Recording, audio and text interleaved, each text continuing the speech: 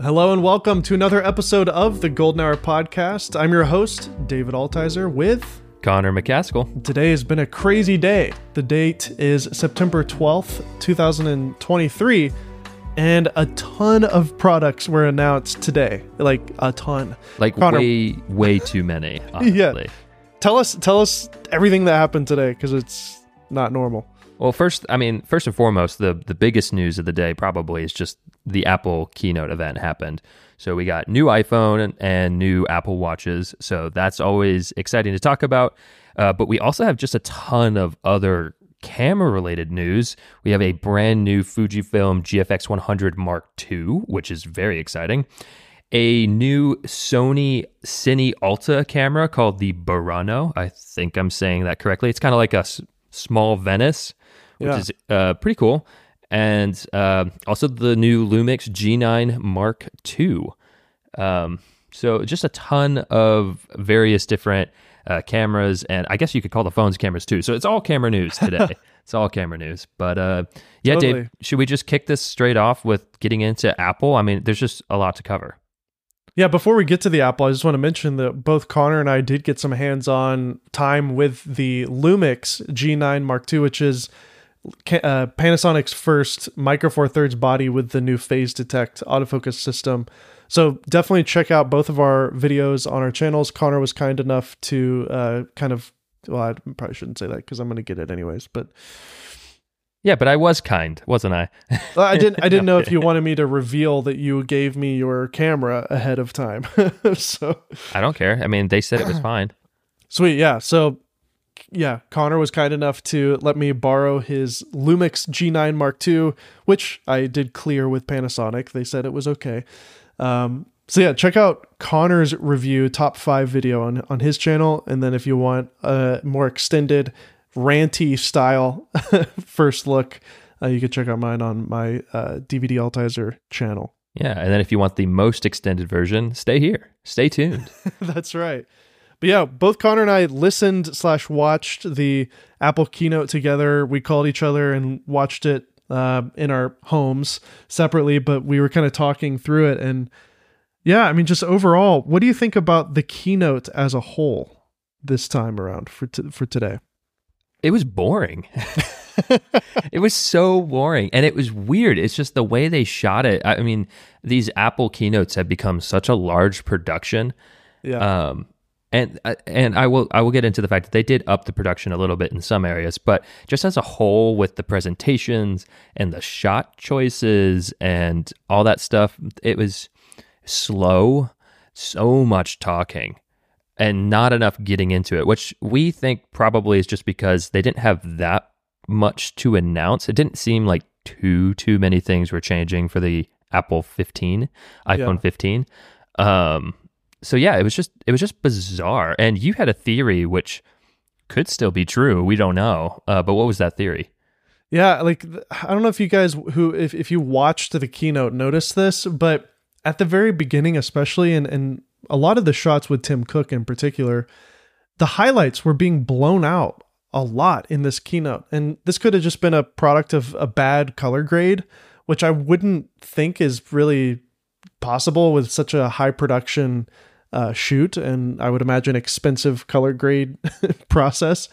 And so I don't know about you, Connor, but it just looked like an iPhone. The keynote looked like it was filmed on a phone, and they never confirmed that. I was assuming that would be kind of the big reveal at the end, is like, and the new iPhone 15 Pro has an amazing camera. And by the way, this entire keynote was shot using the new iPhone 15, you know? Yeah. I mean, it would just make a ton of sense for them to do that. They've been really pushing the video, specifically the video of these iPhone Pros lately. And it did look a little off. Now, sometimes it looked really good. And so that's when we were like, at first we were like, oh yeah, definitely iPhone. And then as it trended on, we're like, wow, if this is an iPhone, some of those look pretty dang good. Yeah. Honestly, someone could have just biffed, and they shot with Tim and they accidentally messed up their settings and they didn't want to reshoot it. And they're like, screw it. Yeah. You know, let's just go for it, you know? And the highlights are a little blown. So what? Yeah, I think I don't know. I guess that could have been it. Just they were shooting on a profile maybe that didn't have enough dynamic range. Maybe they shot it like in S-Cinetone on a Sony camera instead of S-Log, and so maybe the highlights were just blown, and Yeah. just couldn't restore the highlights. But I thought that was really interesting, and a lot of the shots did not look as vibrant and as clean as some of the keynotes in the past. So and there was a lot of wide shots too. I noticed more so than normal. So and a lot of deep depth of field as well for those wider shots. So I don't know. I really do think it was shot on a phone, but it's odd that they didn't point it out. I don't know, or not. Maybe they just or maybe it was a mixture and it was just a test for them. They're like, hey, let's see if we can mix in iPhone footage with the Alexa Mini and see how many people notice. It could be just a test like that. For all we know, I don't know, but I do agree. If you're curious and you didn't watch the Apple event, I don't know who's listening to this and didn't watch the Apple event. You're crazy. Go check out some of those. Go check out some of those shots and see if you agree with us or don't agree with us. But let's just go ahead and get into, I don't know, do we care about the watches? They were pretty, there was one cool feature. Yeah, tell us about the watch. So the new Apple Watch Series 9 and Apple Watch Ultra 2, they both got a new feature, which is actually pretty clever. It's interesting. It's almost obvious, and it's weird that we didn't think of it until Series 9 for these watches. But basically, now you have a feature where if you touch your fingers together, similar to like the Apple Vision Pro, how that works, you can do certain commands with the Apple Watch, like answering the phone or pausing a song or whatever. I think you can set it to do various things. And basically, what's happening is there's a bunch of tendons in your wrist. And as you move them, you'll notice if you just look at your wrist right now and jiggle your fingers around, come on, do it with the class. Yep. You'll notice that your wrist kind of moves around just a little bit. And basically, they're using that to be able to tell that you're tapping your fingers together in a particular way to do actions on the watch. So it's actually pretty cool. I think that's a neat feature. I wonder if it'll come to the older watches, but that seemed to be about it, right? I don't know. Yeah, I think that was pretty much it. I mean, you're an Ultra owner. You've been using the Apple Watch Ultra now for a year, and they added some. You were actually like, let's see if I'm going to buy a new one, and there's nothing there for you other than that one feature that seemed interesting, right? Like, yeah, I didn't. There was when I saw the Apple Watch Ultra original ad, it was like, well, I guess I'm spending $800 today. When I saw this one, it was like, okay, nah, there's no reason. So I think it's like, if you don't have an Ultra and you're looking to get an Ultra, just get the 2. But they are almost identical. Yeah, I mean, I have said goodbye to Apple Watches ever since I've become a bit of a watch nerd.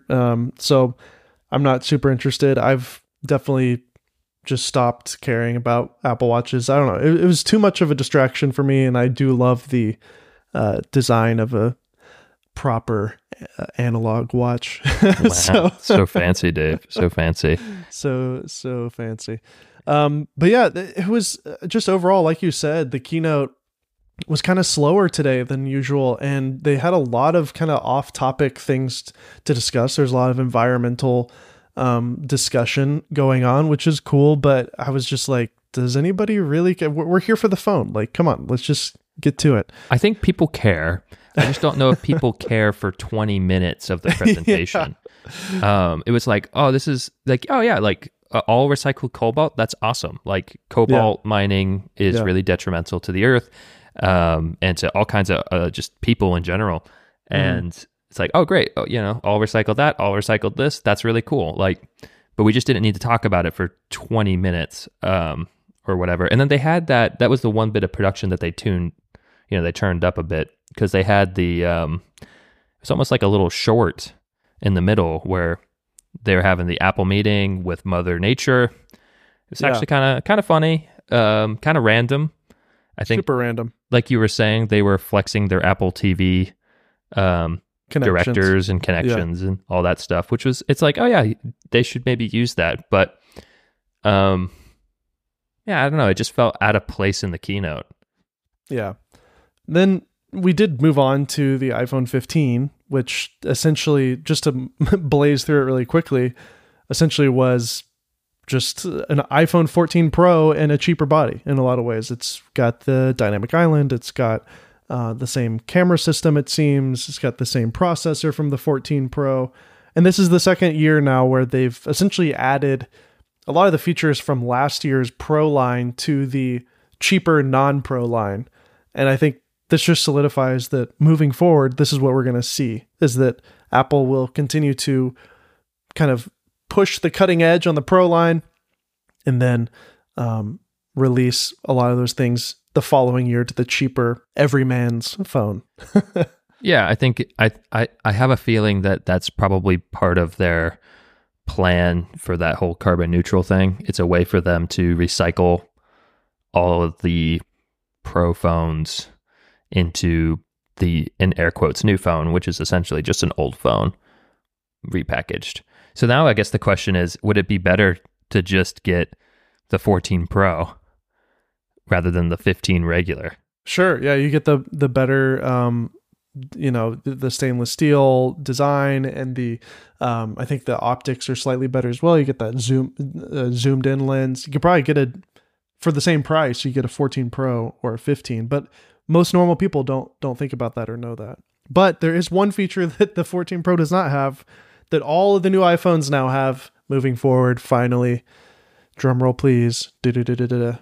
USB-C. Goodbye Lightning. Should we have a moment of silence for Lightning?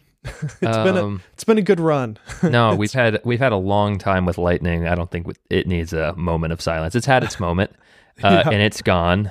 And now we're doing USB-C finally.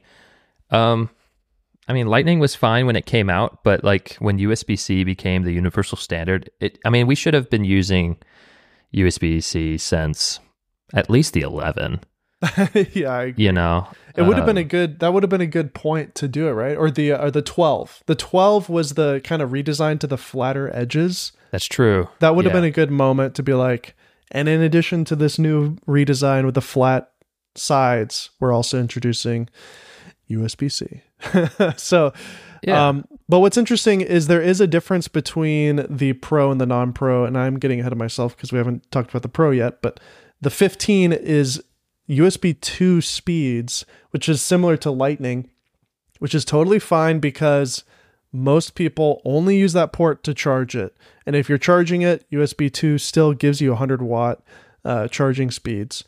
But if you're offloading, 4K 10-bit files from your phone, it's super slow. So, but if you're shooting 4K 10-bit, you're probably buying the Pro. So again, it makes sense that Apple would do this, Yeah, it does make sense. And I think, we can finally get the Android users off our back about the whole, oh, you're still on that whole Lightning thing? Oh, that's really silly. Yeah. Look, my phone folds in half and has a seam. Yeah, exactly. Look at this crease. Dude, my buddy, he got the Galaxy Fold, like the one that folds vertical. Yeah. Yeah. And he's like, dude, it's so awesome. Check this out. And he hands it to me. And immediately I rub my thumb across the crease and I'm like, I never want to touch that thing again. Yeah. I was like, foldable phone technology, we're not there yet. Whatever that ends up looking like, it ain't this. Not to me. What's pretty cool too is that Apple did reveal one of their newest accessories to their lineup, a USB-C to Lightning adapter for $29.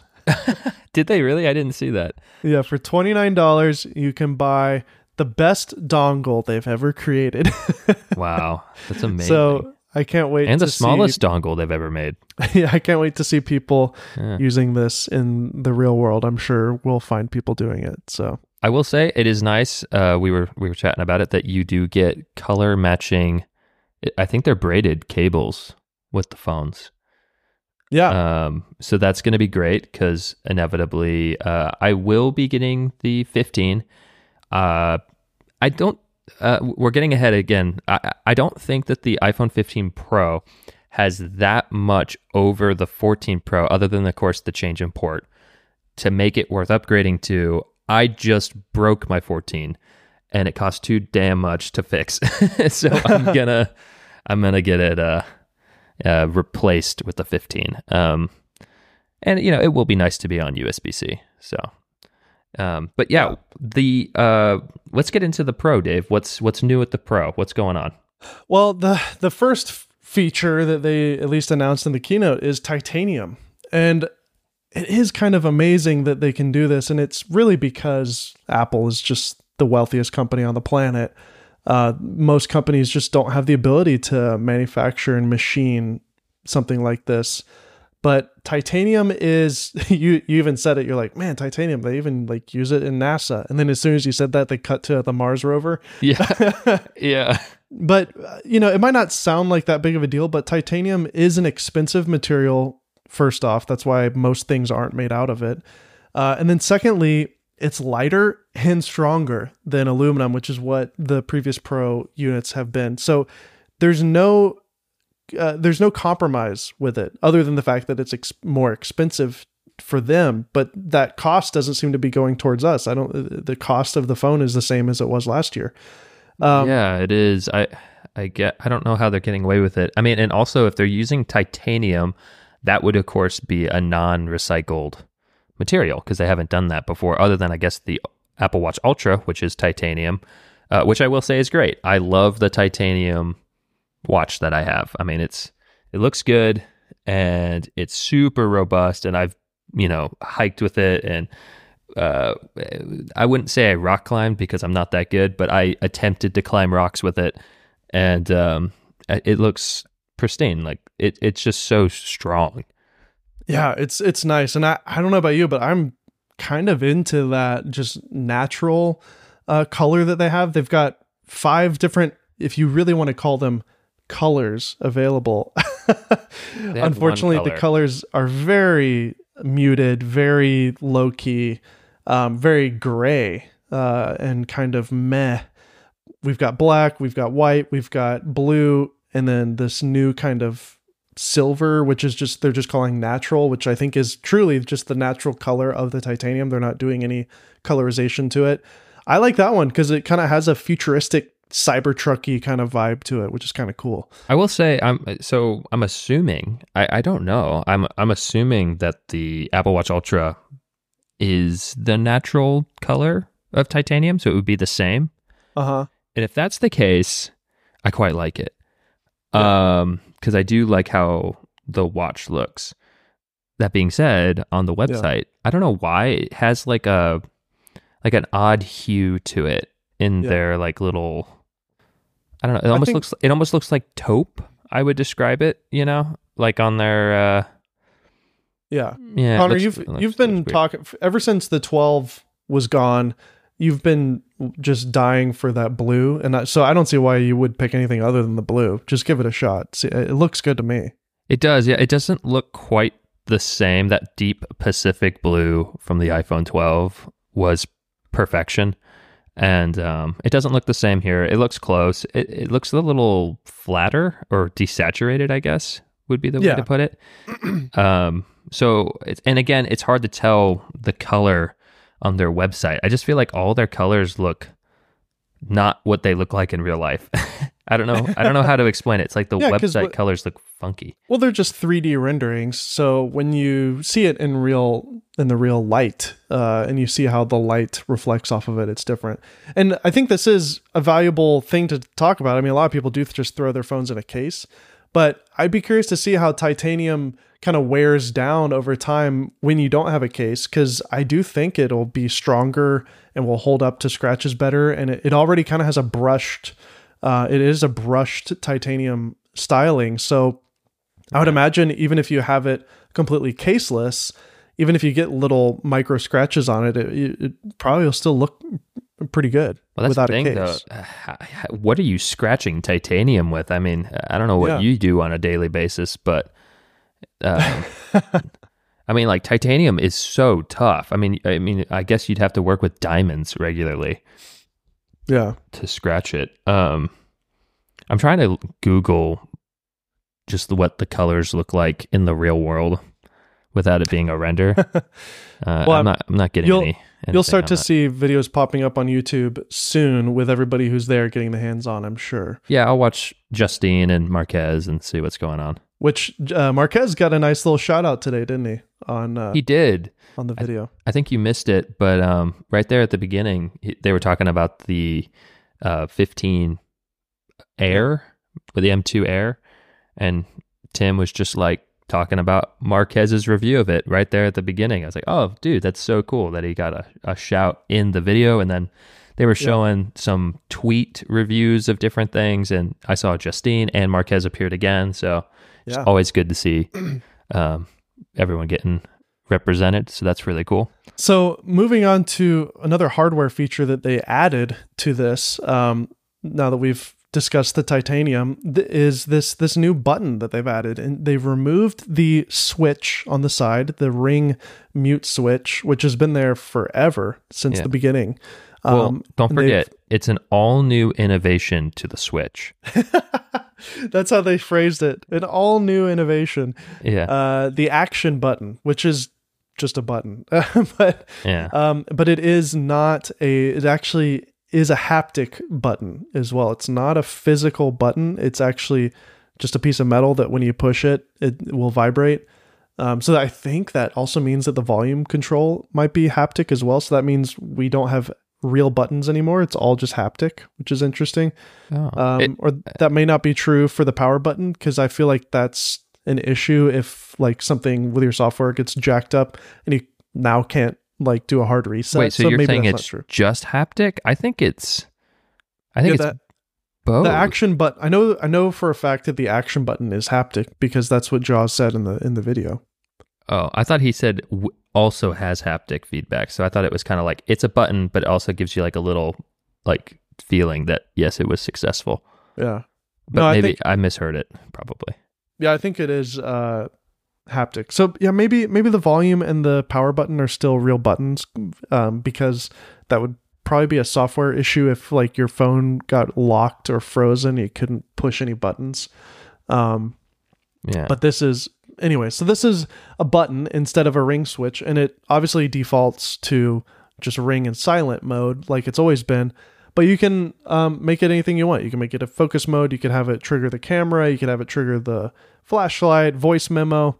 And then you could also make it a iOS shortcut, which means you could literally make it anything. With iOS shortcuts, you could just say, when I push this button, open Halide, which is a pro camera app, or open you could, Filmic Pro, or whatever. You could also have it open Chat GPT so that you can talk to a competent AI. Yeah, totally. Yeah, absolutely. I mean that's cool. That is cool. Dedicated camera button. That's nice. I like that. Yeah. I think it's a button, dude. I think you press it in. Okay. I'm just gonna go out. I mean, they call it's a button. Buttons press. Unless that's the all new innovation they're talking about, introducing the new pressless button. That's right. Yeah. Which is cool. One of the things that they mentioned in the keynote that was actually interesting. I was starting to fall asleep at this point, but then they perked me up just a little bit. Log. Yep. Yeah, you can shoot log now. Yeah, I mean, moving on to that topic, the video features, which a lot of us are here for because a lot of you guys are video nerds like us.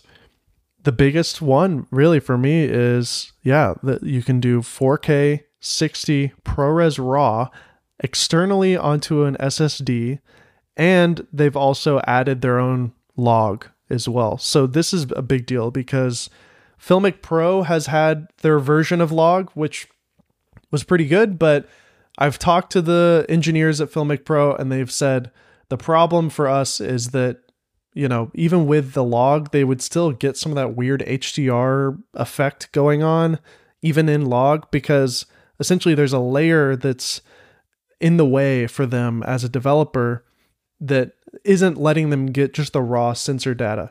It's still doing the like machine learning stuff, and then Filmic Pro takes it and turns it into log. So my guess is that Apple is essentially just releasing the raw data off of the phone, I would assume. But they might still want to do some of that machine learning stuff. But if they've talked to any filmmaker, like filmmakers, just give me the raw sensor data, make it log, don't do anything to it, I'll do it in post. So I would imagine if it's approved by the Academy, which they announced, this is like official Academy grade log with proper ProRes, with ProRes RAW, like they're really trying to kind of say, all right, you guys have been asking for it. Here it is. Not a lot of people do this. There's a very small subset of niche creators doing it, and they're probably on the high end of things. But it is a fact now that there are real high-end, high-budget productions being done that are shot on phones intentionally because of advertising on TikTok and on Instagram and stuff like that. And so this is like, it does make sense to do this. As weird as it is, I know it even kind of feels even weird saying it, but it's like there are $1 million productions that are shot on phones now. So right. it's very interesting. Do you think Mr. Beast will shoot with log? Well, they shoot on the R5C and they don't shoot log on that. So I wouldn't imagine that he would. Yeah. But I do think that this opens up the door for most creators probably being okay with a phone as their YouTube camera.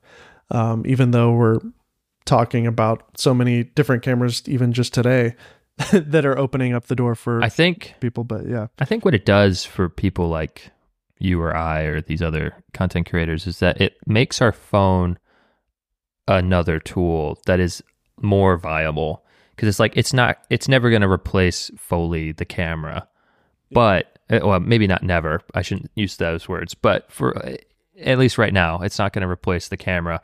But what it does allow is like, oh shoot, something's happening, I don't have my camera and I need it to shoot something and I need it to look pretty okay. Yeah, the iPhone is now even better than it was, because sometimes you'd shoot some things with the iPhone and you're like, hey, it looks pretty good, and then other times you'd shoot things with the iPhone and you're like, wow, this looks like an iPhone and it looks really bad. So it just kind of depended on the lighting that you were in and all that stuff, and occasionally the HDR would work in your favor, sometimes it wouldn't. So log, it's just another way to make the iPhone a better tool. I like it. Yeah, and there's some stuff that has gone live on Apple's YouTube channel. I'll link it in the show notes. There's a whole 5-minute video kind of showing some behind the scenes on a proper film set with the iPhone. I think that's kind of interesting and cool to see, with the fact that you can plug in a USB-C port and have the ProRes going onto a USB. So you don't need to buy the most maxed out iPhone anymore if you're doing professional video work. Like that's always been something which is kind of odd for them to do, honestly. But that is something that I've thought. It's like, okay, I do want a phone and I want to be able to shoot some pro stuff. I'd love to mess around with ProRes, but I can only afford the 128 gig version. I don't really want to shell out the cash for 512. Well, now you can just output it over the USB-C port onto an SSD, and you can use the ProBlade handle from Condor Blue on a iPhone cage or something, which is pretty cool. Yeah, it is cool. That was a neat thing. I don't know who's going to use that really. Tyler Stallman. But wouldn't you just? I mean, at that point, you're rigging up your phone and making it the size of a camera. It's like, wouldn't you just use your phone as is? That's kind of what I mean. Yeah, but I think there is an aesthetic to a phone. It's different. It has a different look than a camera. And now it's looking so clean. The footage is looking really good. There's a Olivia Rodrigo music video that was shot on the iPhone 15 Pro. Apparently, They just showed some behind the scenes on it, and it looks really good, but it still has that subtle phone look to it. Yeah, it does look like a phone. So I think that that's been the problem, is there's always been this plasticky HDR effect on everything, even when you're using Filmic Pro, because of that machine learning crap going on. And it's just just give me the raw sensor data. it's fine if it's noisy. Like I'll light it. I'm going to light it with my lights. I'm going to denoise it and resolve. And they never gave us that layer of just raw straight off the camera. And now we're getting it with ProRes, 10-bit log approved by the Academy. Like this is a big deal, I think. Yeah. And it seems like Apple's done a really good job with their color science too, because it does look good, I think. It does. I mean, it just looks clean. Like you said, clean is a perfect way to describe it. So clean. There's no depth of field, like you're not going to get a lot of blur necessarily. Well, I mean, you get the artificial blur with the cinema mode. But in the hands of a proper cinematographer with good lighting and with a good colorist, like you can actually shoot on a phone. And again, the reason you would do it is for the the fact that it's small, so that's cool. But then really, I think it's the aesthetic. It has a vibe. It has a phone vibe. They're using ND filters in that video you're talking about with Olivia Rodrigo. Yeah, to help with the motion blur. Interesting. So yeah, like I guess if you search "Get Him Back," that video just went live on her channel. Yeah. So you can actually watch the whole thing. Yeah, music video was shot on iPhone 15 Pro in collaboration with Apple. So that's pretty cool. That's the first time I think they've truly worked with an artist where they just sort of sponsor the music video itself, which is a smart move. That's super smart, yeah. But yeah, if you actually watch the music video, I'm really impressed with how it looks. I think it looks like, if you told me that was a phone, I would be like, yeah, I guess I can see it, but it doesn't have a lot of that. It doesn't pull you HDR out of it. Crap. Yeah. I think that's the thing, is like it doesn't pull you out of the content just because it was shot on the phone. Like it looks good, it was shot well, it has dynamic movement, good set design. I am noticing, I'm looking at the back of the phone, I just paused it at about 16 seconds and you can, actually that's really clever. It says 16 seconds recording on the iPhone. Nice. And it matches the YouTube video, which also said 16 seconds. I see you, Apple. That's great. But when it's plugged in over USB-C, it does show up on screen. It has a little icon that says USB-C to, I guess, let you know that, yes, it is understanding that that's where the footage is going. So a little visual confirmation. So I think for people like us, Connor, this is definitely a no-brainer that we need to purchase one and do a bunch of videos on the video, because I think this is truly quite a leap with video performance and video features. We've never seen anything like this before. Right? Yeah, specifically, I think it's just really because of the log. I also find it interesting in their video I'm watching still more behind the scenes. It's literally a 30-second video, but there's little things to pull out. So again, they're shooting on ND filters, but anytime they cut back to the camera, they like the literal camera elements, they always remove it. So they don't want you to really see the ND filters. Yeah. Because I think they want you to feel like, oh, you can just get it without ND. That looks so great, but... Well, I mean, it does look good, but you need ND. Yeah, it's weird because we all know that the built-in Apple app doesn't have shutter speed adjustment. So does that mean that maybe they've worked with Filmic Pro to give them this new log layer without any of the machine learning crap, so you can do the proper shutter angle stuff in Filmic Pro? But it would be cool if Apple gave you the ability to lock your shutter speed in the built-in camera app. That'd be cool, but I don't know how they do it. I'm not seeing it in this example. It doesn't look like there's a way to lock your shutter. Actually, there's some nice bokeh going on at 26 seconds into the video, if you guys are following along. But I don't think there's any way that I'm seeing to lock your shutter. I think that they probably just know. It's like, okay, if you have a certain strength ND filter, it makes it. I mean, they have all the specs and all the numbers, so they're like, oh, we need to use exactly this VND in this lighting situation to, you know, have a more proper shutter. It's probably still not perfect, but it just makes it better. Yeah. Okay. Well, I think it's cool. We're definitely going to be seeing a lot of people doing reviews on this thing and talking about it and hacking it to no end. But I think this is exciting. And then another thing that's just as exciting, I guess, in a way, is the fact that they're also enabling on the Pro the ability to do virtual reality capture or Apple Vision Pro spatial videos. Oh yeah, I kind of forgot about that. That's something you and I called in our previous podcast about the Vision Pro. Yes. So the Vision Pro is obviously, a VR headset essentially. And one of the things that they were showing is reliving your memories. And kind of one of the funniest moments in the video was a shot of the dad experiencing his kids having a birthday, and he's wearing the headset, and that's how he's capturing it because the cameras are built into the headset. And we were like, that's obviously ridiculous. Nobody's going to do that. It'd be great if the iPhone could do it. That way you could just use your phone just like any normal person. And sure enough, here we are. Shoot magical spatial videos, then relive them on Apple Vision Pro on the website here. They're using the wide lens and the standard lens to create that 3D depth map, in addition to the LiDAR, I'm sure as well. Mm-hmm. It's interesting, it'll be interesting to see how it looks. Obviously, when you're doing proper 3D recording, you want both of the lenses to be the same focal length. So one is wide and one isn't. So it'll be interesting to see how they do that. Yeah. Sorry, the kids are screaming. It's okay. But yeah.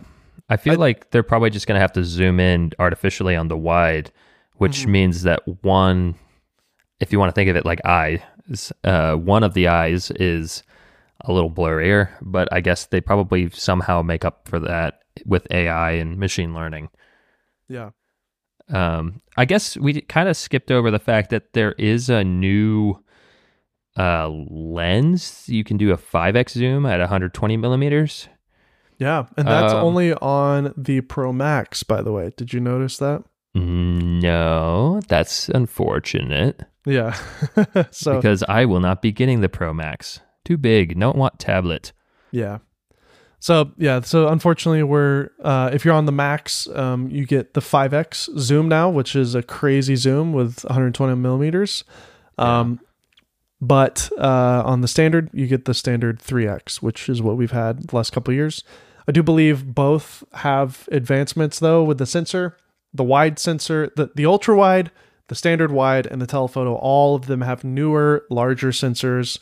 So all of them are getting a bump in overall image quality. But only the Max is getting the 5x or 120 millimeter equivalent zoom. I'm not seeing where I'm sure you saw it in the presentation, but on their... It's on their website. For iPhone 15 Pro Max, we designed a 5x telephoto camera. Okay. Because right above it, it also just says with iPhone 15 Pro, you have 7 Pro lenses in your pocket. Yeah.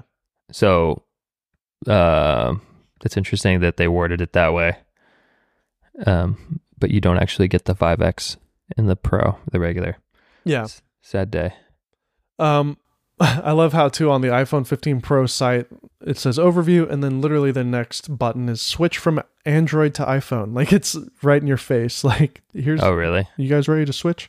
Like I wonder if the USB-C has a lot to do with that. I don't know, but, so yeah, on the topic of USB-C with the Pro line, we get a USB 3 speed, which is up to 20 times faster, than the standard Lightning or the USB 2 speed.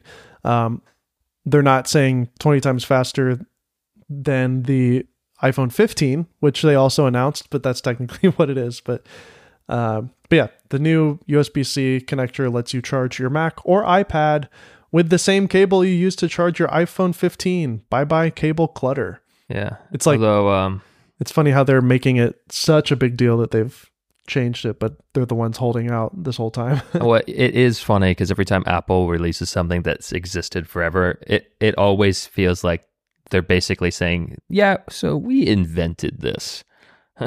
Yeah, we invented USB. It's like USB-C that other guys use, not the same. Look at the one we invented. It is interesting, though, that they finally went USB-C. So it's like, your iPhone, your iPad, but then the MacBooks now have MagSafe. Yeah. which I'm a fan of MagSafe. I like MagSafe, but it is funny. It's like they could have released it again back with the iPhone 12, and then everything would have been Type C. Yeah. Everything, and it would have been so nice. But well, you can use USB-C to charge your laptop if you really want to. yeah, you can. It's just, I have this nice braided cable of the MagSafe, and it just, I don't know. Would you take another USB-C port to get rid of the MagSafe and have 4 instead of 3? No. I love MagSafe on the MacBook. It's great. Yeah. No, Yeah, I mean, it makes sense. There's MagSafe on the iPhone as well. It's the magnetic on the back as well. So they both have those magnetic systems. It's just different. Yeah, that's a good way to put it. So, I mean, I guess that's it, right? Like it's faster, it's better. There's more processing power. They showed some games that you could play on it that were really impressive, but who's going to do that? Nobody. Yeah, they showed The Division. I was like, why The Division? I was like, The Division is a dead game. It's been dead for exactly. It's been dead for years. When they showed it off, I was like, why that game? No one plays it. It's so random. Yeah. Yeah. No, I think now more than ever, it makes more sense to use a phone for especially social media content. There's if unless you're doing high-end filmmaking type stuff and you really value, changing your lenses and having large full frame sensors and stuff, like honestly, most YouTubers can totally get away with a phone. They already could to begin with, but now even more so. I think this is it's showing us the future, and it's going to just keep getting better and better. Like it already looks really good today. Imagine just another 5 years, like how much more it's going to be. So I think this is the nail in the coffin for the camera industry in a lot of ways. I think cameras are still going to exist as a niche, but as we've seen in the market as a whole, the entire point and shoot market is completely over because there's no reason for a mom to buy a point and shoot camera anymore because the phone is just so good. Yeah, the only people who are buying point and shoots are people who want to relive the glory days. Yeah. Other than that, it just doesn't make any sense. I will say I have one small bone to pick with Apple right now. In the keynote, they're like, you can get $1,000 when you trade in an Apple iPhone 11 or newer. And you're like, wow, that's really awesome. And then you go to their website, and then it says immediately, you can get $200 to $650 when you trade in your iPhone 11 or higher. Yeah. So I was just like, marketing. I was like, oh, so you're lying. I mean, there's probably some, like one person in the world qualifies for that $1,000. And then I put in my 14 Pro, and it was like, yeah, we'll give you $500. And then I was like, well, the back screen has a crack in it. And they're like, actually, we'll give you nothing. They're like, we'll recycle your phone for free. Congratulations, buy our new phone. I'm like, wow, you're just going to recycle it. There's no, you're not going to, what are you going to do with it? You're just going to you're going to melt it down to its components and use it for the next phone. That's what you were going to do, whether it's cracked or not. So I don't understand you, Apple. So that's a little sad, but that's it. That's my bone to pick with them. I think that their trade-in policy is deceiving and yeah, I agree. A little predatory, but it is what it is. I think it's time to move on to some of the other amazing things that came out today. We've talked for about 45 minutes about the iPhone, which is a worthy thing to discuss because it's a big topic, but we've also got a couple of new cameras. Do you want to just go straight into Lumix since it's the only one that you and I both have actually had some time with? Sure. Yeah. We'll maybe since we're already at 45 minutes, maybe we keep these a little bit briefer, hopefully. Otherwise, we'll be at a 3-hour podcast. This is going to be a Joe Rogan podcast before you know it. 4-hour interview. Yeah. So the Lumix, apparently is it the 15-year anniversary of mirrorless cameras, right? Okay. I didn't know that. Yeah. Oh, it's in their little presentation that they sent me. So the camera was sent to me by Lumix for disclaimer, but they didn't pay me, and they didn't tell me I had to say anything. But I did have a call with Sean, who's really cool, and he just kind of was showing me, the different things about the camera. But yeah, it's the 15th anniversary of the first mirrorless camera in 2008. So that's why they chose to do the G9 Mark II, I guess, because their first mirrorless camera was the G1.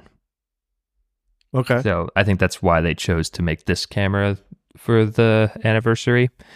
But yeah, it's a micro four thirds sensor, which not many people are doing anymore, right, Dave? Yeah. So this is the first phase detect autofocus micro four thirds sensor from Panasonic, and it's what a lot of people have been waiting for. The GH5 really was a huge hit. A lot of people bought that camera, even though the autofocus wasn't great.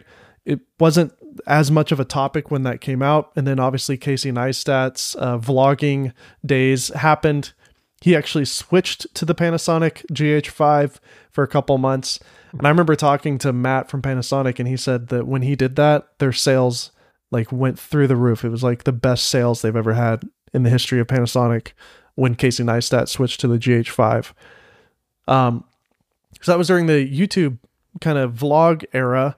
And a lot of people were upset that the autofocus just wasn't standing up to Canon, and Sony at the time actually wasn't even where they are now. They were actually a little behind Canon in their autofocus performance, but it was still better than Panasonic. But that camera still went on to sell tons of units, was very popular with filmmakers, and even still to this day, a lot of people probably listening to this show own a GH5 or had owned one and used it and probably loved it. It was a fantastic camera. I know a guy who he runs a aerial production company, but he has a package that he sells to clients. It's like a 15 camera setup or whatever, and he uses a combination of GH5s and GH4s even. Yeah. And he shoots commercial work with them. I mean, granted, I think the idea of it is what I don't know exactly what he does with it, but basically, I guess it's just like, here's a ton of cameras and they're kind of cheap, and we can do some cool stuff with that. But he trusts them to work and to work well. So yeah, it's wildly popular, and they try to kind of follow that trend with the GH6, and they just added even more features to that several years later.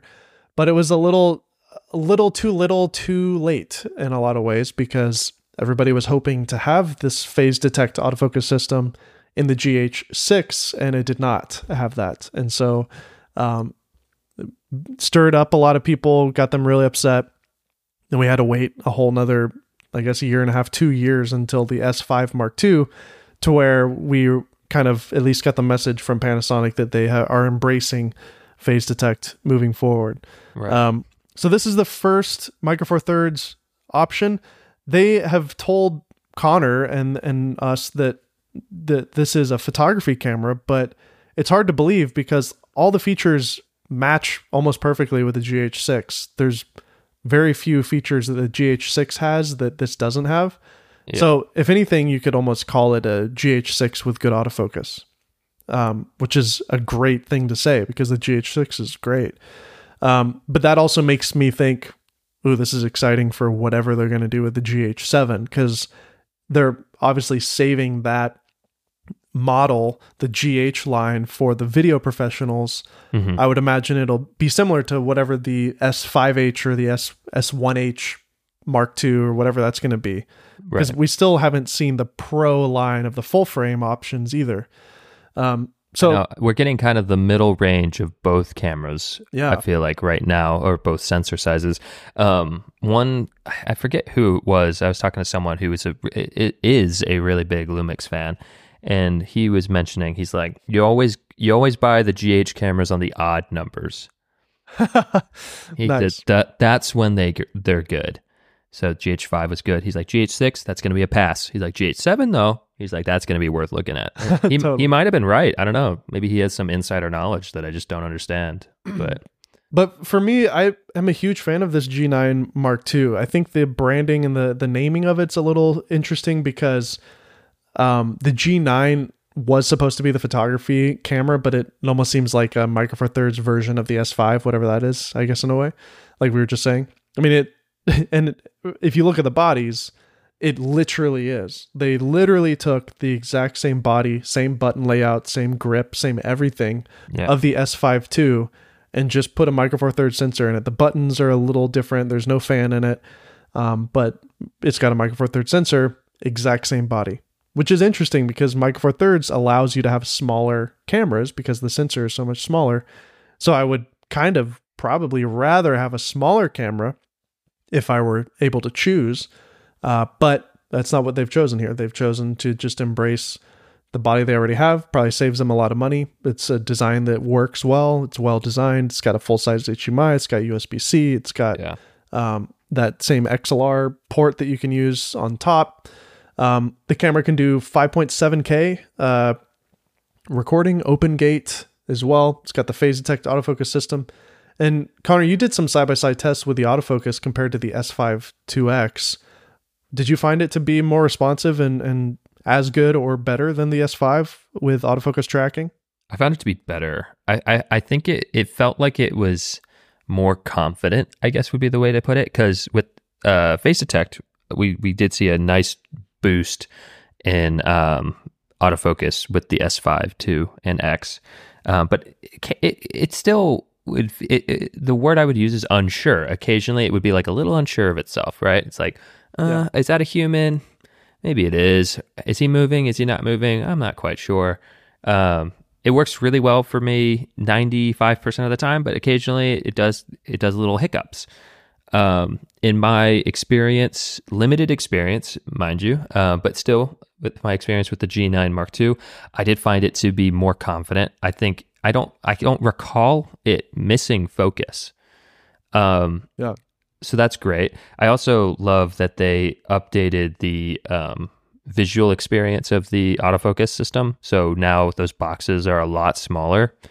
So when you have multiple people in the frame and it's, basically saying like, hey, you can autofocus on any of these people. But there's, in the S5 II, there was just, the boxes were huge. So with 3 people in your frame, it's just a lot going on, right? And they're all bouncing around.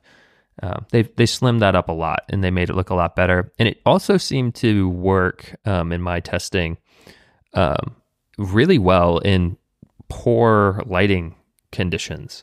I had a buddy of mine, Chris, kind of go pretty dang far away from me and then just walk towards the camera, and it was pretty dark, and it found him immediately. I didn't even input anything. I didn't tell it like look here or anything. It was just full sensor autofocus. It found him and it was tracking him all the way to me, and then it switched to face and eye pretty far out still, actually, I thought. So it seems like whatever they're doing to help with detection of subjects improved. Yeah, and tell me more about the sensor, because I didn't get the kind of the email that you got with all the information on it. Is it similar to the DGO sensor from Canon with the C70? Is it doing kind of a blend of the two exposures to make one better dynamic range shot? Is that right? That's how I understood it. Yeah. So when I talked to Sean, I specifically brought up the DGO Canon sensor from the C70, and I said, so it's similar to this? And he said, yes, it's similar. Not the same, but similar. I was like, okay.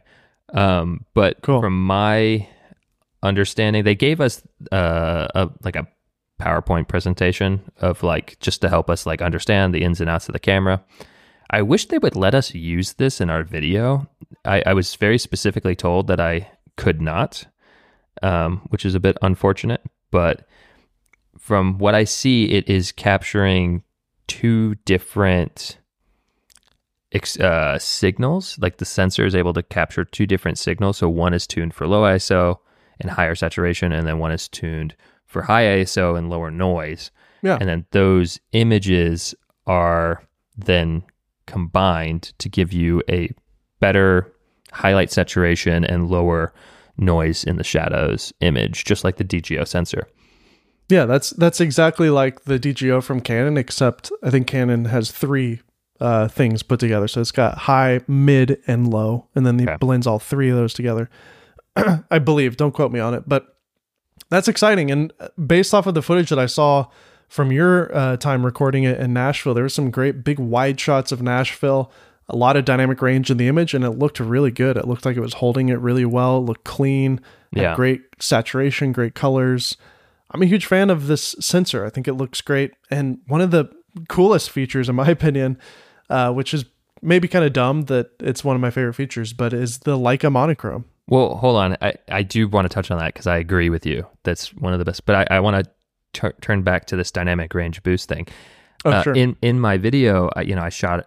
I shot with 3 cameras actually. There's some R6 Mark II in there, and then there's the S5 IIX, and then there's the G9 Mark II.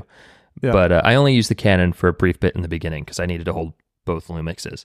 But when you get to some of the more dramatic lighting differences of me on the bridge and then the sky in the background with the S5 IIX, I did notice that the shadows were just like a little, like it still looks good. Like I like the image out of the S5 IIX, but it did kind of feel like the G9 was just holding it a little better, like all of it. Wow. Which I think comes from that dynamic range boost. So it's like, I kind of wish that was in the S5 IIX, Well, the truth is that this is a brand new sensor, according to Panasonic. I think it's similar to the GH6 probably, but they're calling it new, but I think my guess is that it's the GH6 sensor with phase detect. So that's why they can call it new. Right. But that is a newer sensor than what's in the S5 II. The S5 II is the A7 III sensor, which came out several years ago. So this is a newer, just overall stack. So it's just cleaner maybe. So I don't know. But because of the Micro Four Thirds sensor size, you're just not going to get as good in low light overall. But I'm real impressed with it. I think it cleans up nicely. It looks great. I love taking pictures on it. It's just like a nice soft shutter press. And then the Leica monochrome profile is fantastic, especially with the tiny little lenses that I love using with my camera. The 15 millimeter Leica f1.7 is just like the size of a body cap, basically, and makes it so light and easy to carry around. I do wish the camera was smaller. I think the camera's too big. I would love to see another version from Panasonic. They used to have a ton of different Micro Four Thirds cameras that were of all different sizes. And there's usually compromises with the smaller sized versions not having all the pro video features. Yeah. I would love to see some of those coming out because I think that would be just like a way cheaper camera, maybe. Yeah, like give me this same kind of phase detect autofocus, but just like a small, essentially like an X100 type competitor, something that's just small. I would almost think more like a maybe more like an XT30 competitor, Sure. It's like it's solid, it does some things, it has a lot of things that hold it back, but like it's $800, so who cares, it's like exactly something more like that. The X100V is like, at that point you're asking for a fixed, like that's a fixed lens thing, that's a little different, but something more in line with the XT30 would be pretty awesome.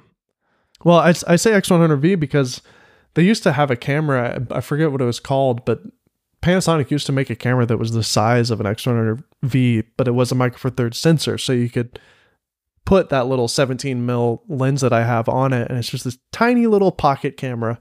Something like that would be fun. I don't know if they're ever going to do that. It seems like Panasonic is kind of slowly rolling things out. I mean, it's been almost, the last camera they announced was back in December of last year, and here we are in the middle of September with this new one. So, well, if you count the S5 IIX as a separate camera, then that one came out in June? Well, but they announced it at that same thing that we were at. That's true. Yeah. But anyways, I think it's exciting. I think it's a step in the right direction, and if you're a GH5 fan, and this has all the features that you need, then this could be a good option. That being said, if you want to see what they're going to do with the GH7, I think this is promising. This proves that it's going to be pretty awesome because the autofocus is performing as good, if not better, than the S5 on this unit, and it's Micro Four Thirds. So yeah, absolutely. I think that the body being larger, could be a downside, but I was informed that all that extra room did allow for a lot of things when it comes to stabilization, because the stabilization in this camera is really good. And, just also probably dealing with heat. So since it's bigger, it can kind of self-regulate the heat a little better because it doesn't have a fan. They removed the fan from the S5 II body. So that's how they're able to still do 5.8K open gate in this camera and it not like have a significant, at least in my testing, a significant overheating issue. So yeah, the body design being larger is maybe a downside, but it's also kind of a positive. Yeah, totally.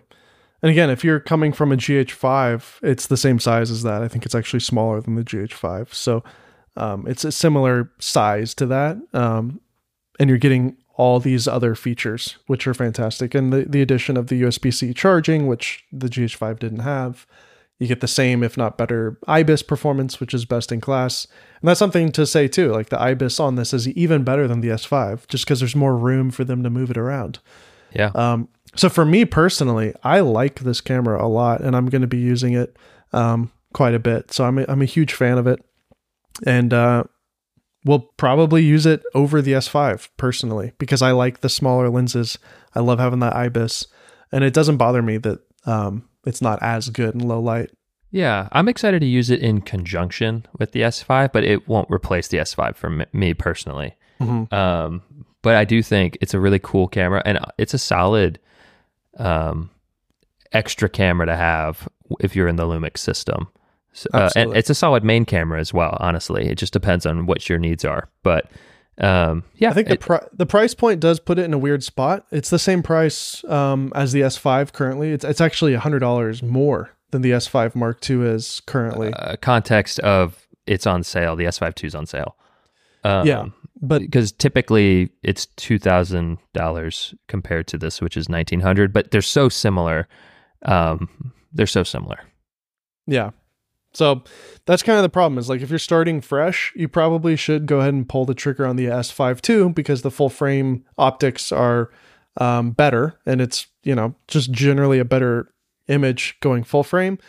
But you could also argue that if you bought the G9 II, you can get a much better deal on lenses in the Micro Four Thirds world. You can buy older lenses, you can get adapted lenses. The Micro Four Thirds lenses are like $200-$300, so it's a lot cheaper to kind of get in the door with that. So if you're getting started and you think this is good enough, then yeah, I guess that's a good option. And you get the Leica mode, which is pretty snazzy. Yeah, I will say, black and white Leica monochrome feature. It's fantastic. It looks really good. You would think it's just it's just a black and white filter. It's like, yeah, but I don't know. They might be doing something funky there because it really does look better than just a standard black and white. Dude, I don't know. Not all black and white profiles are made the same. That is for sure. Yeah. And this is fantastic. Like I shot some shots that I'm like, I really like that. So I think the Leica Lumix collaboration, I mean, if they're doing this with this camera, just, when they release their flagship camera, can you imagine? Because it'll probably be a stack sensor. It'll probably do they'll give you the dynamic range boost. They'll give you maybe 2 different Leica profiles. Whoa, wouldn't that be crazy? Like that camera's going to be awesome. It's going to rip. Yeah, absolutely. So I don't know. We talked about that camera for a while. Not a lot of people are watching both of our videos. I think the interest isn't there generally, but I think over time people will start to develop a love or a fascination by it. But that wasn't the only camera that came out today. The Fuji GFX 100 Mark II was announced. I don't have anything to say about it because I didn't watch any videos and I personally haven't used any of those cameras. I know you have. So I can say a few things about it. Condor Blue released a solid video on it. If you guys are interested to go check that out. But it's a 102 megapixel sensor, right? So it's a meaty boy. The images that if we used the GFX camera in the past, didn't we? Or no? Were you not? Did you just use the Hasselblad? Yeah, the Hasselblad is all I've ever used. Okay, well, I've used messed around with the the Fuji's here and there, but yeah, I've used the GFX cameras in the past, and the images that you get off of it are nuts. The photography on it is insane, and this one is going to be better, faster, better autofocus, all the things, right? And it's smaller too, because the original GFX had that like built-in battery grip thing, and you can put a battery grip on this if you want that. But it looks a lot more like the GFX 100S in terms of its design, but it looks really sleek. Like, it's pretty cool. They do have a removable electronic viewfinder, which is cool. And you can also put one on that's tilting as well. So you can remove the one that's on there and then put on a tilting electronic viewfinder, which is a nice touch.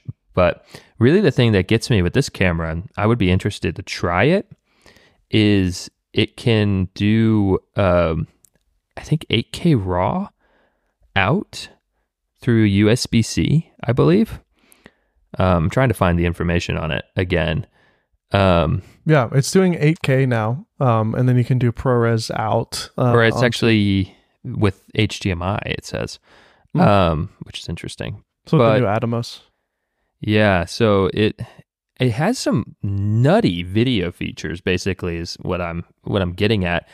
And it also has a Super 35, I'm sorry, not a Super 35, but a regular 35 millimeter mode or full frame mode. And so technically, Fujifilm just made their first full frame camera in a weird roundabout way, which I love. I think that's great. There is a switch right on the top that goes from still mode to movie mode. So it does really feel like they're targeting video users with this camera. So a medium format video camera with Fuji vibes. I mean, could be cool. Could be cool, or could not be. I don't know. It could be super clunky and slow, and a lot of the GFX cameras are a lot slower.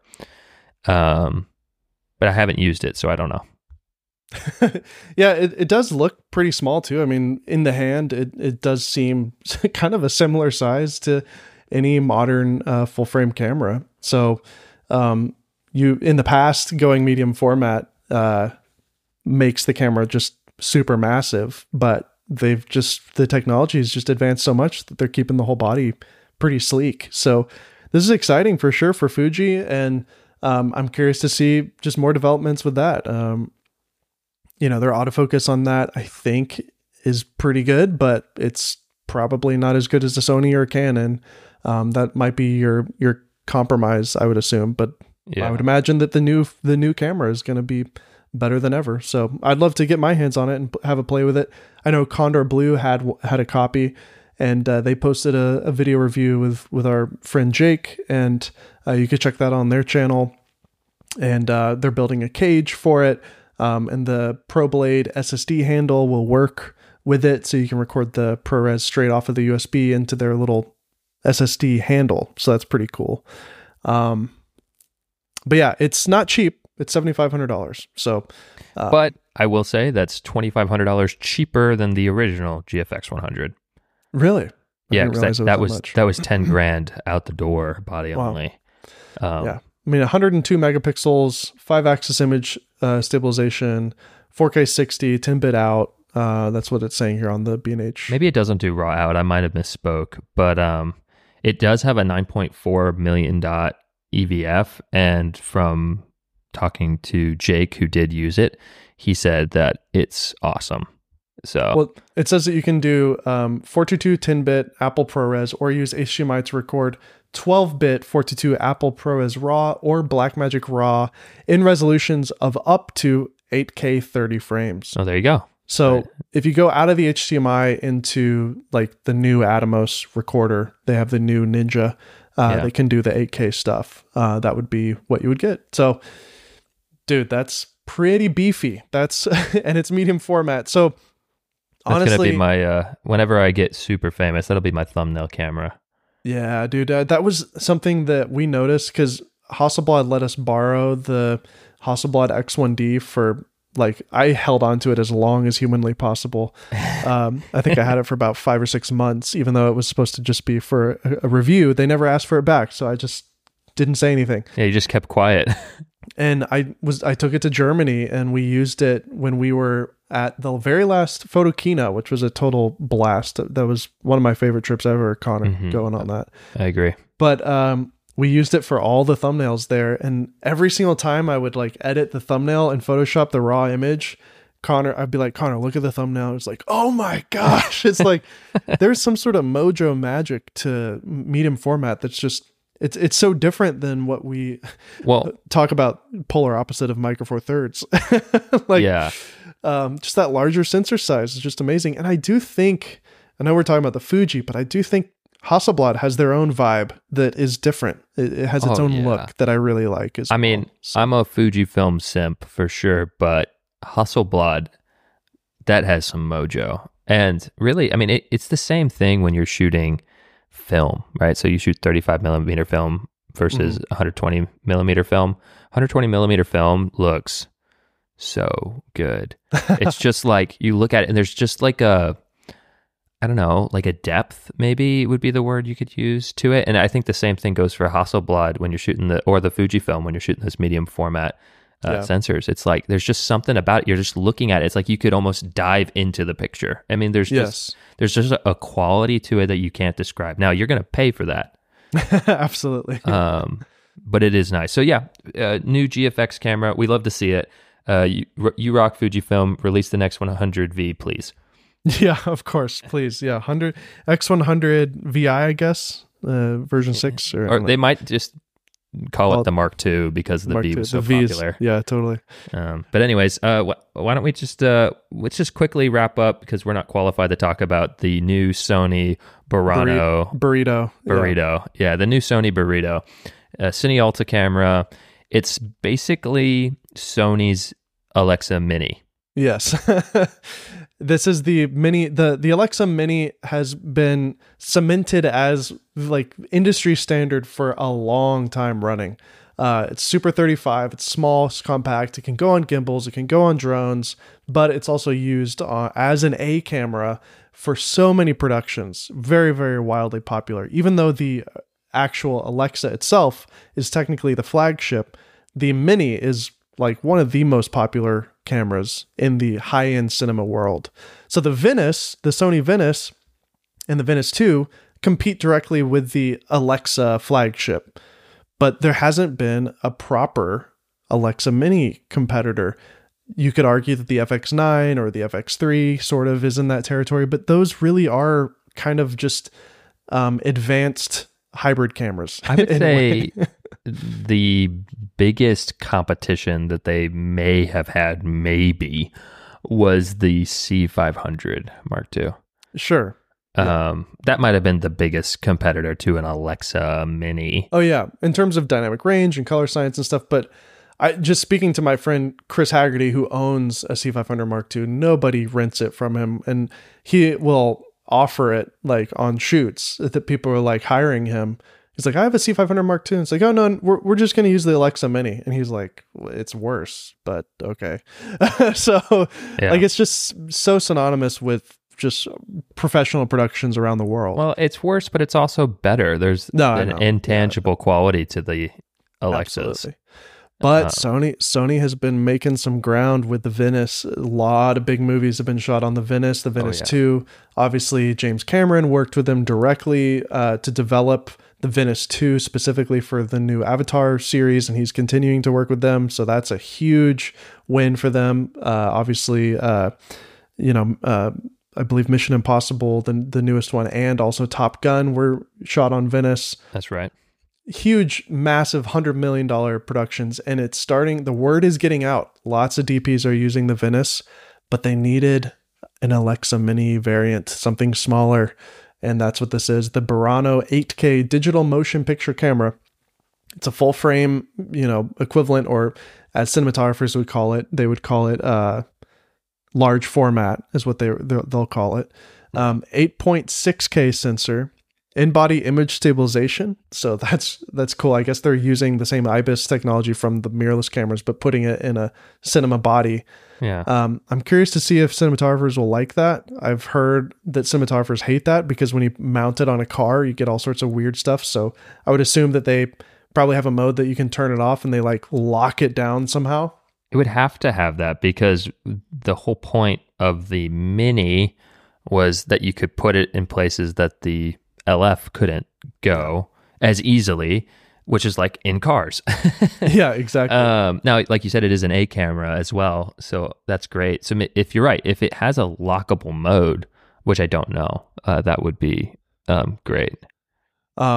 It's got the adjustable ND filter. I wonder if it's that electronic one. It doesn't say that. I think it is proper. Is it? Oh yeah, electronically variable ND filter. Yeah, so it's that same kind of thing from the FX6. Is that right? Yeah, it is, and that the FX6 electronic V&D is the best. Awesome. It's so cool. Like, you want to say that it shouldn't work because you hear auto in our world and you're like, no, wrong. But actually, it is really freaking good. That's awesome, man. Yeah, so dual base ISO, 800, 3200 ISO. They're showing it off as like, and they're kind of marketing it as designed for highly mobile solo cine style shooting. But the price is $25,000. So I don't see how that person solo cine style shooting would be buying this over the like FX6, which I feel like is kind of more of that like mid-tier, mid-budget, run and gun owner operator person. Yeah. Whereas this to me is more of a, you put it on a gimbal and use it for music videos, commercials, and film. I feel like this is a real true film camera. Yeah, I feel like this is meant to be rented if they're talking about it just is. There will be people who own it, obviously, but yeah, this is the one where you build out your rent package and lens rentals and for your music video or whatever, and that's it. But it looks cool. I mean, I imagine it'll do really, really well. Like you said, they're really making headway in the whole cinema world. I think that, these higher end DPs are starting to get with the niceties of, the more compact mirrorless cameras. They're sneaking their way into these higher end cine cameras now. And they're convenient. And I think that's why the Venice is maybe becoming more popular, and this is now becoming even more popular. So we'll see what happens. Yeah, totally. I don't have anything else to say about that. I think you can definitely check it out. You can do PL mount, you can do E mount with the IBIS. Really exciting stuff, but I'm probably not going to be interfacing with this anytime soon. So it's pretty cool though, for sure. Yeah, it's cool. I will probably never touch it. That's not true. You work with Armando. He'll get one. He'll fly you out. You'll film BTS with Armando. That's he'll true. He'll shoot a film on it. Yeah, actually, that's probably going to happen, but we'll see. So if you guys are still listening to the end of this podcast, I would like to share just some news with you guys. Connor and I have just been getting so crazy busy, and I personally am about to have another baby. My wife is due in about a month to have our third child. So things are going to get really hectic. And this podcast has been one of my pride and joys while we're talking about pride and joy. I've really enjoyed this podcast. I've loved doing it, and I love the audience that we have here. And I really loved having Connor come on board and doing this as true partners for the last year and a half. It's been a lot of work, though, with next to no financial gain whatsoever. Yeah, zero financial gain. And to be honest, that was definitely one of the goals last year, was like, okay, we're going to just work the channel. We're going to really think about our titles and thumbnails and play the game. And I don't know what it is, but it didn't take off the way we were expecting. There were definitely some that did really well. And the variable with that was that every single video that performed really well on our YouTube channel was an interview. It was an interview with Tyler Stallman, an interview with Kai W., which makes sense. They have massive audiences on their own. And when their face is tied to a podcast thumbnail on YouTube, people click it because they recognize their face from YouTube. So obviously it makes sense. We also pitched the show to a couple different companies for sponsorships, for brand partnerships, and there were just no bites. And we're going to continue to explore people who may be interested in sponsoring the show moving forward. But Connor and I both have just decided to kind of take a step back from the overproduction of this show, and just bring it back to its core, which is what this is, audio podcast. And what's great about this is Connor and I can do this much easier. I'm just sitting in my office with no lights, no camera, just my microphone. We don't even have video webcams turned on, which I think kind of helps the vibe feel more conversational. I don't know about you, Connor, but yeah, well, it makes it just feel more like a phone call, which we can talk for hours and hours on the phone. I've literally been talking to you since noon, and it is 4 o'clock. That's true. So you and I have been, with a 10-minute break, we have been talking for 4 hours. That's true. So it's something that we do naturally anyways. And I don't know. I think this is a way that we can stay consistent, even if we're traveling. Like Connor, travels quite a bit with our mutual friend, Jim Cook. And, even if I don't think you're going to want to do a podcast while you're doing a Jim Cook shoot. You're not going to have any time, but it just depends on how late I get to bed and how early I have to move again. But, technically travel is fine when we're doing the show, because all we need is a decent microphone, and we can actually record in a hotel room if need be, and not have to worry about bringing a bunch of cameras and bringing a light and all this stuff. And to be honest, on my end, I was doing a lot of thumbnail design, which I'm really grateful for, because I developed a lot of skills making the thumbnails for this podcast that I'm now applying to an entire career that I wasn't expecting. So I am doing thumbnails for a lot of different creators. And I'm working with another company doing some consulting. Plus I have my own YouTube channel. Connor has his YouTube channel and the clients he's working for.